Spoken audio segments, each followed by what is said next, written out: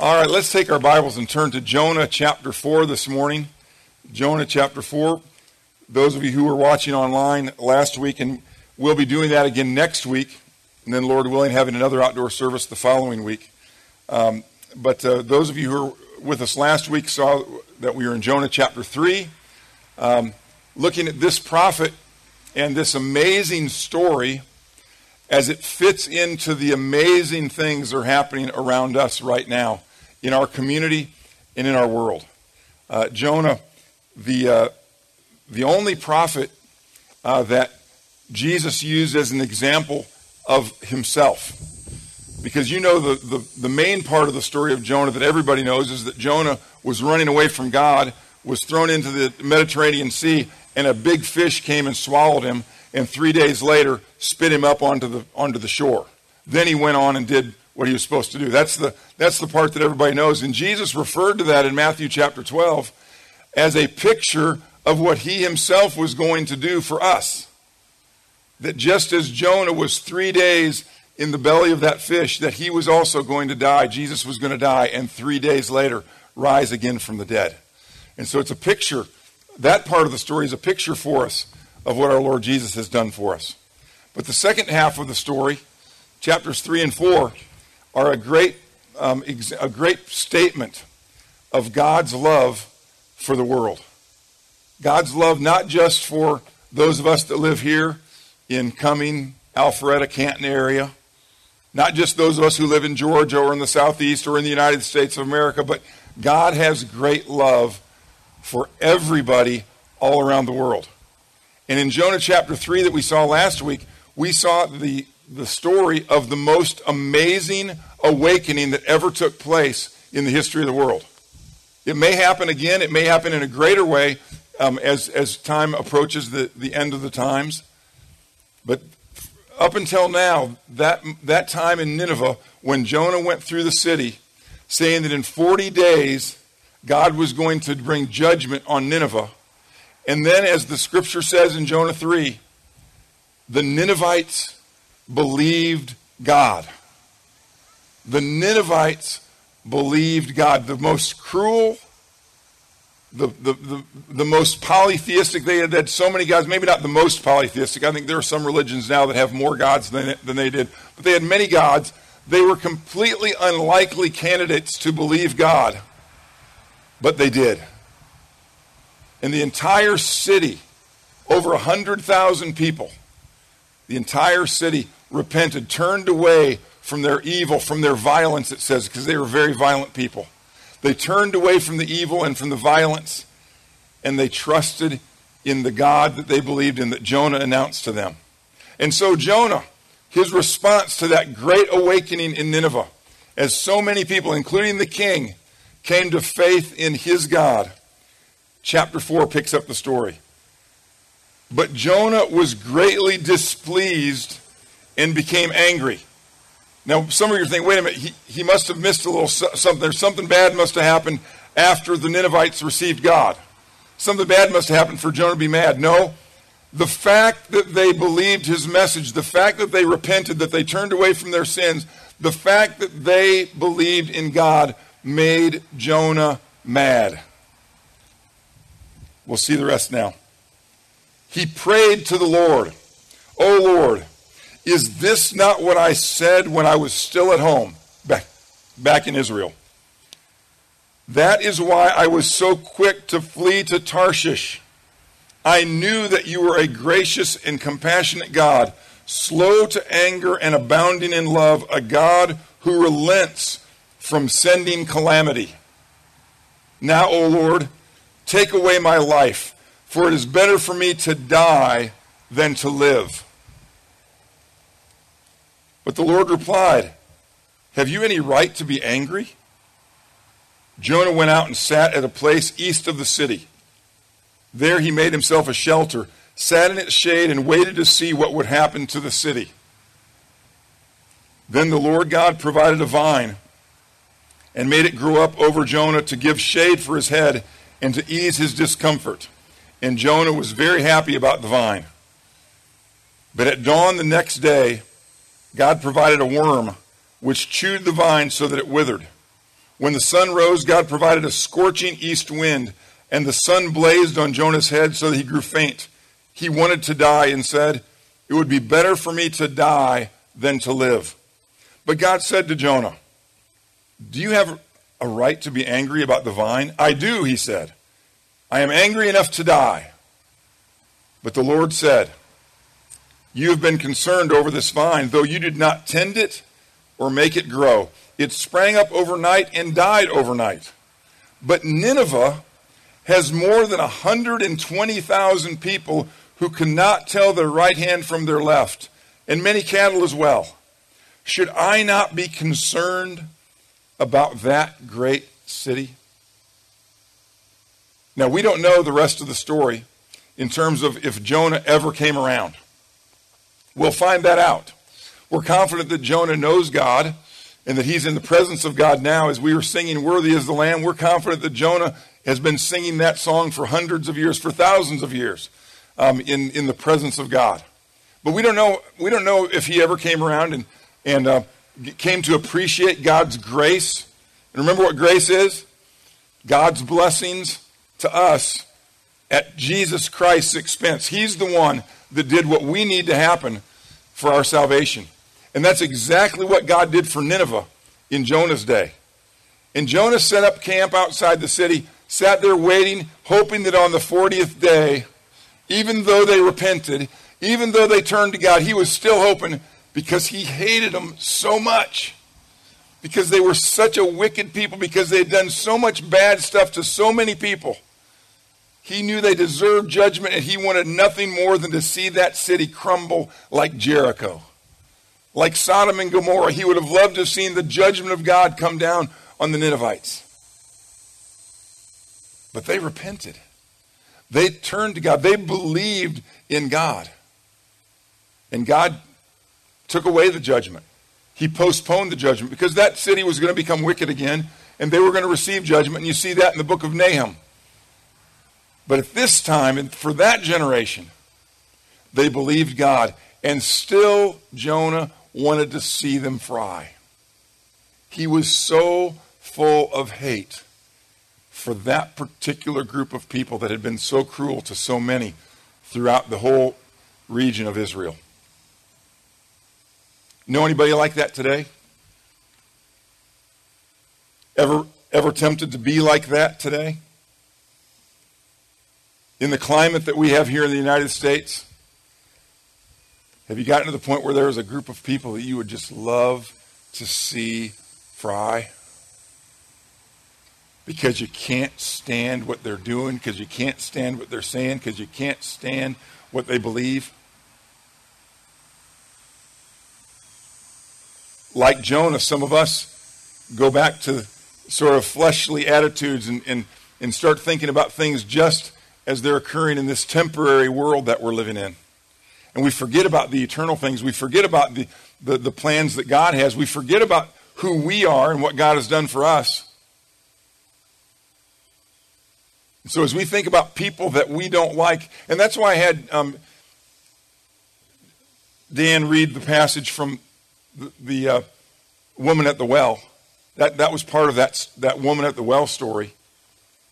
Because the woman at the well was a representative of people that by and large the Jewish people didn't like. They despised them. And Jesus was helping them overcome that attitude by reaching out to that particular woman and her town, a town full of people that his disciples despised.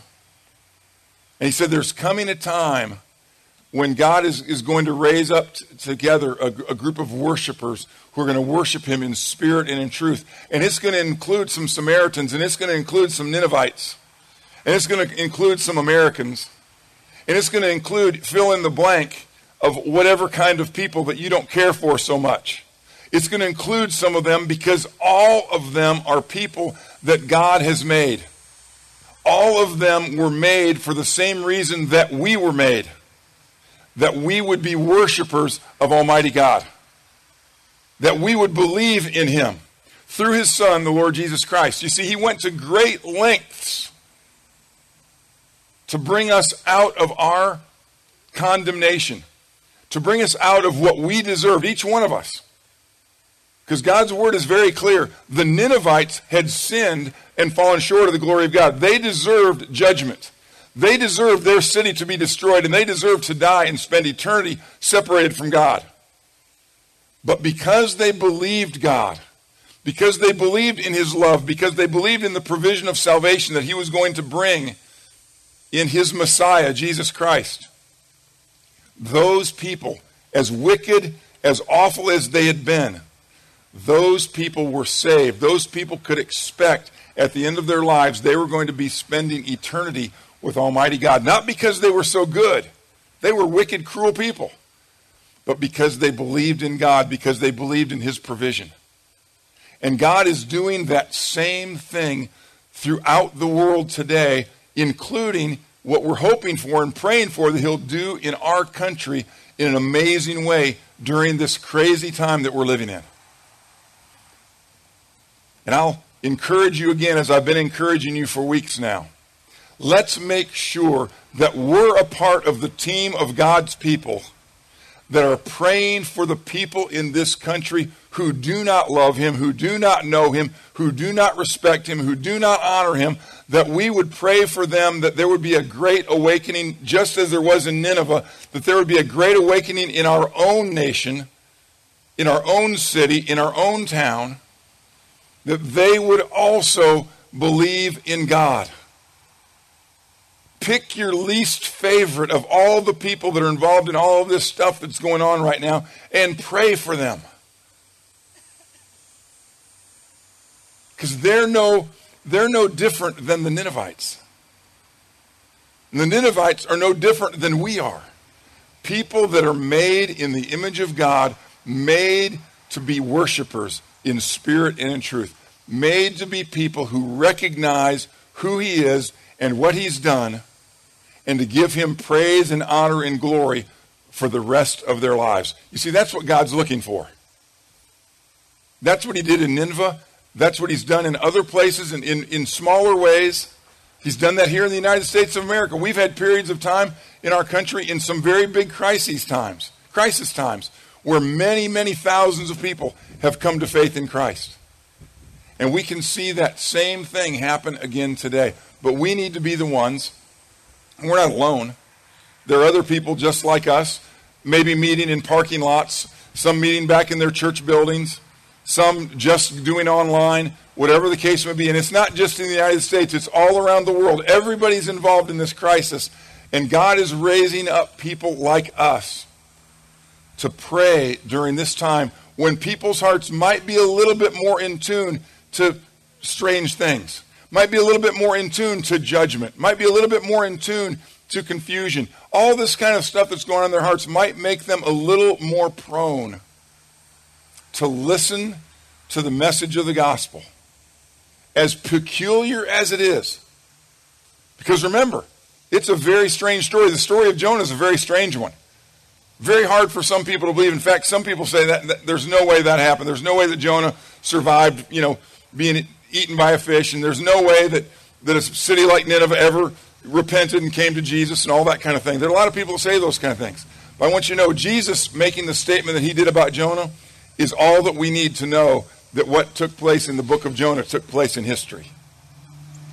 And the fact that Jonah's personal story is not a very shining one is another great example of why we believe that all of the Bible, Old and New Testaments, are true.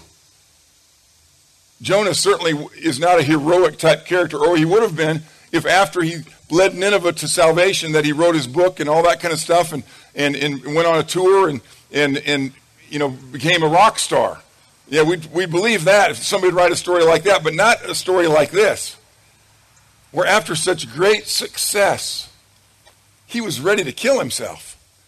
He was suicidal. He said, God, take me out. I'm sick of this. I'm tired of this. I knew this was going to happen. What a baby. And what a picture of us sometimes. And so we know in God's word, he gives it all to us. He gives the story of Israel, the story of God's people, the way that he was preparing to bring a Savior through that group of people. He brings it all, warts and all. He lets us see all the ugly side of things. because it's real people learning how to follow God. And we're doing the same thing today, but we have a little bit of advantage. Because today, when we put our trust in the Lord Jesus Christ, when we receive Jesus, as the Apostle John put it in John 1:12, when he was acknowledging the fact that most people, like today, most people don't receive Jesus.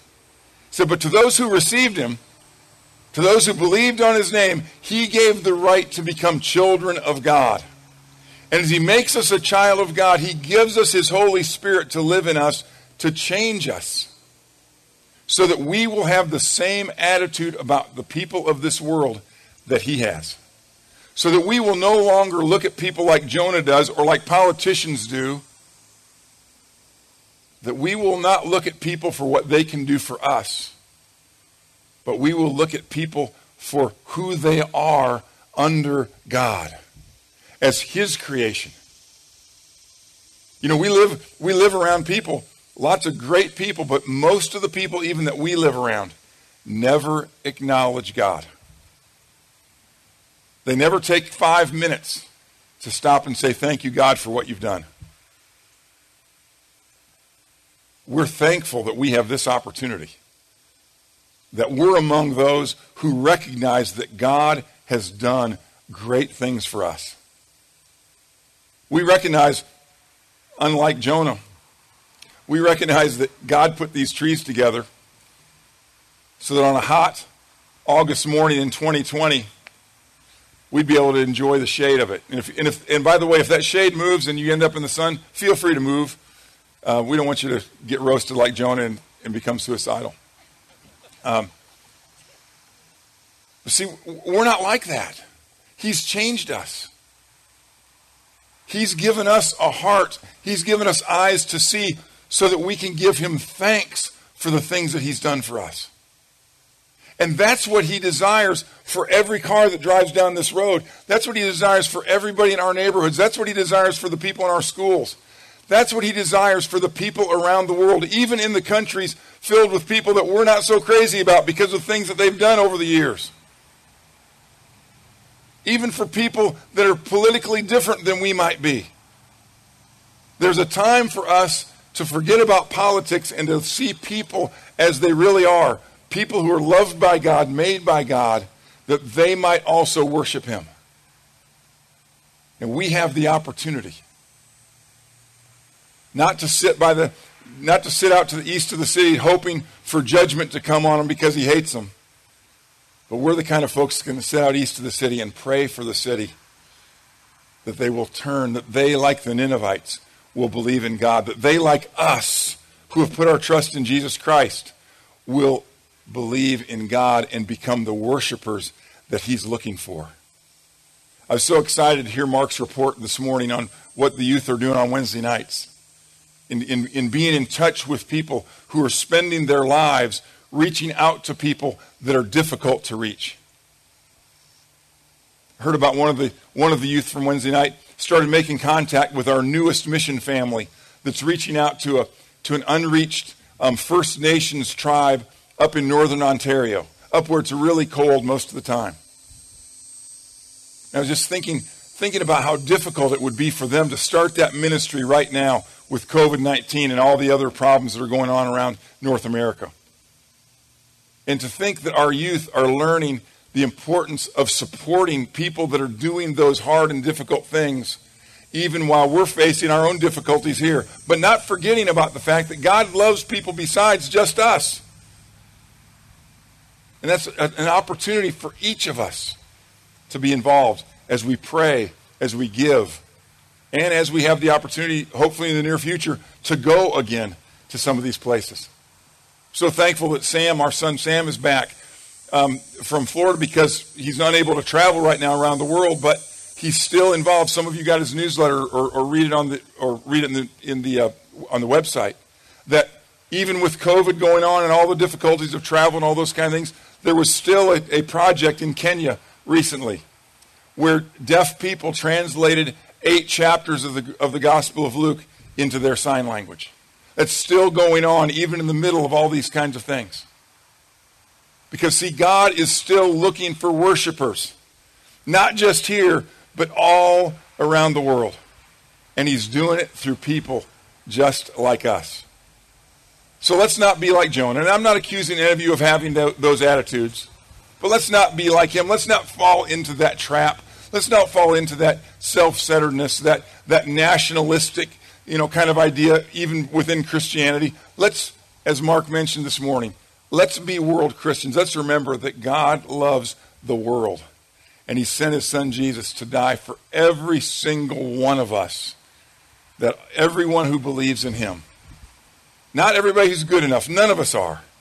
But every one of us who believe in him would not perish, but have everlasting life, just like the Ninevites. Let's bow together in prayer. Our Heavenly Father, we want to give you thanks this morning for this beautiful day. Again, we thank you for the hard work that so many people have put into us being able to be out here this morning. But none of us did as much as you've done. You put this hill here. You put these trees here.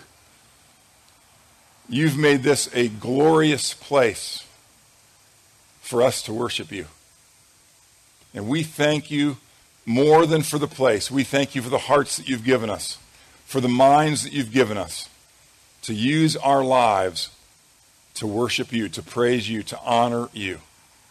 We pray for any who are here this morning or watching with us on our online who don't know you yet, who are still like the Ninevites, who spiritually don't know their right from their left, still don't understand how much you love us and how much you've done for us through your son Jesus.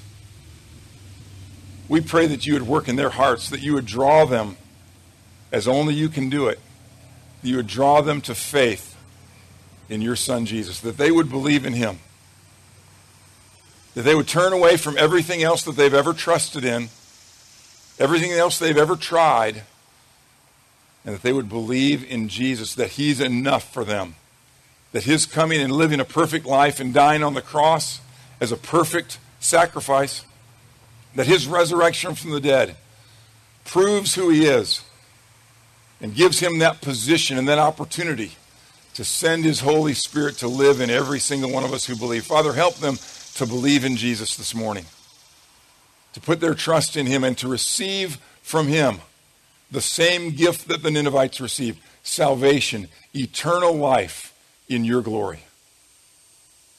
And Father, we pray that you would be at work in our own hearts, reminding us of the special position that we have to share Jesus Christ with those around us, and that we're in this wonderful position as your royal priests to be ones who pray for the people of our country and of our world.